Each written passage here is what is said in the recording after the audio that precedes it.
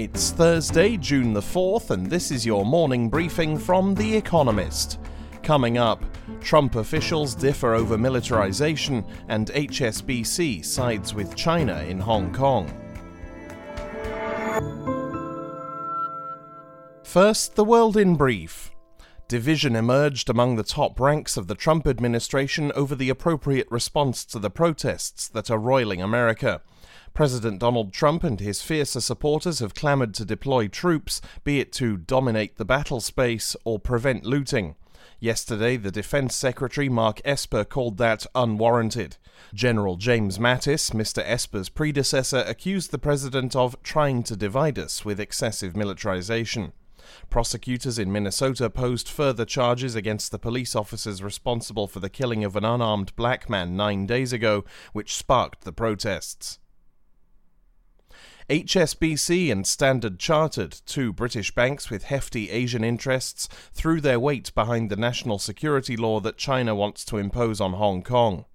HSBC, which has a huge Hong Kong presence, had until now assiduously avoided taking sides in the battle between the territory's pro-democracy and pro-Beijing factions. The bank's Asia-Pacific head said the law would stabilize the social order. Boris Johnson, meanwhile, took the path of greater resistance. Britain's Prime Minister confirmed that his government is considering updating the country's visa system in order to give up to 3 million eligible Hong Kongers a path to British citizenship should China's proposed law be enacted. Mr. Johnson's plan was given short shrift by China's foreign ministry, which said it would definitely backfire. China looked to de-escalate an aviation row after the Trump administration announced a ban on Chinese airlines traveling to America. American carriers voluntarily stopped flights to China early during the pandemic, but had not won permission to resume. However, China now says that foreign airlines will be allowed to run one flight to its cities per week. A French court ordered Félicien Kabuga, often described as Africa's most wanted man, to be tried at a UN tribunal. Mr. Kabuga is accused of having financed and armed Hutu extremists during the Rwandan genocide of 1994. He was arrested in Paris last month after a manhunt lasting more than 20 years that involved several national law enforcement agencies and international bodies. Anders Tegnell, the architect of Sweden's coronavirus response, conceded that the country may have used too light a touch. Sweden, which encouraged voluntary distancing, has had a higher death rate than Norway and Denmark, which locked down. Mr. Tegnell said that, in hindsight, the best policy might have lain between Sweden's and those of other countries. And Russia declared a state of emergency after 20,000 tons of diesel leaked into a Siberian river. The disaster was caused by a collapsed fuel tank at a thermal power plant near the town of Norilsk. President Vladimir Putin fumed that it had taken Nornickel, a mining giant whose subsidiary runs the facility, 2 days to come clean. And now, here's today's agenda. Shining a light, June 4th in Hong Kong. Hong Kongers looked on in solidarity when student-led pro-democracy demonstrators took to Tiananmen Square in Beijing in 1989. But hope turned to horror as the Chinese army opened fire on protesters, terrifying Hong Kong, which the British had agreed to cede to Chinese control. A candlelit vigil is held annually on June 4th to remember the victims. Attendance had been uneven before 2019, when nearly 200,000 people gathered in Victoria Park mere days before a huge march to oppose an unpopular extradition law. This year, the police have banned the event, as they will other anniversary marches, placing thousands of officers on the street to deter protesters. The authorities cite social distancing, not public order restrictions. Plan B is for Hong Kongers to light candles wherever they are at 8 p.m. This may become the norm. A national security law the Chinese government plans to impose on Hong Kong does not augur well for future commemorations, organizers fear.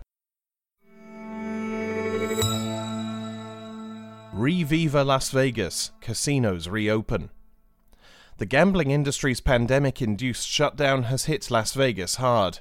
15% of Nevada's labor force is directly employed by casinos, and much of the town's economy is tied to gambling and tourism.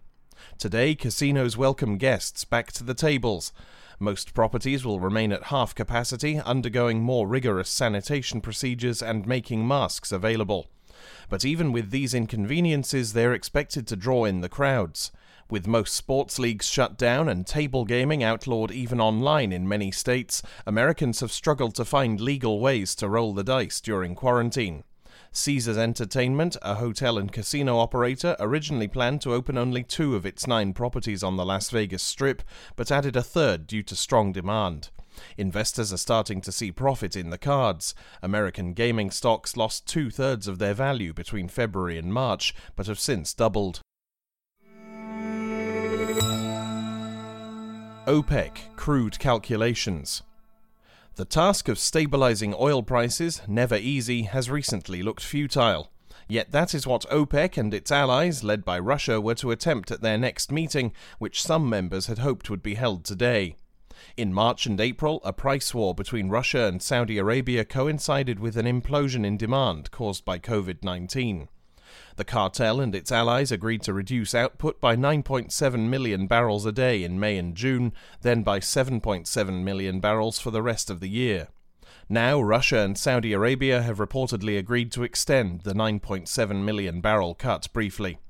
However, neither a new meeting date nor the final terms of a deal are settled. Saudi Arabia is keen that all members comply with the agreement. The group is likely to find a compromise. No one wants the spring's travails to be repeated this summer, but the market is jittery.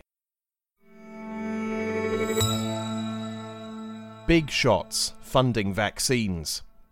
Today, world leaders will attend the Global Vaccine Summit, a virtual event organised by the British government to secure funding for Gavi, a public-private partnership which supports vaccination efforts worldwide.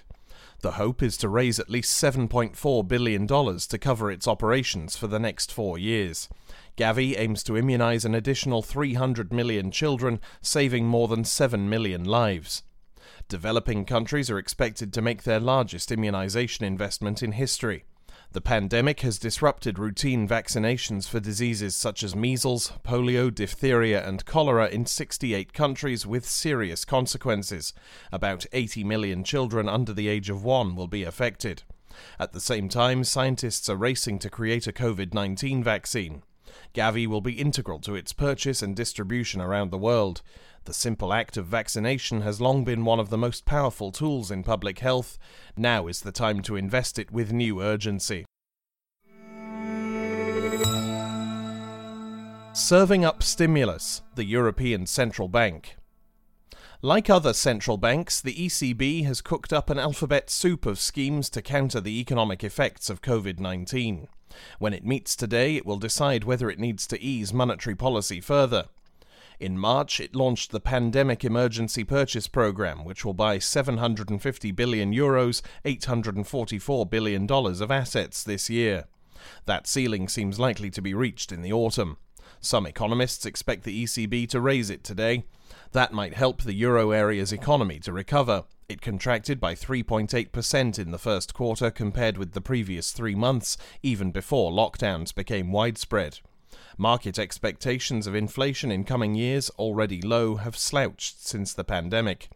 In May, Germany's Constitutional Court ruled that the ECB's 5-year-old quantitative easing scheme was not proportionate, provoking fears that legal risks might cause the ECB to rein in asset purchases. Expanding the PEPP would show that it continues undeterred. Finally, here's the quote of the day from François Quesnay, who was born on this day in 1694. To secure the greatest amount of pleasure with the least possible outlay should be the aim of all economic effort. That's it from the Economist Morning Briefing, available every weekday and on Saturdays.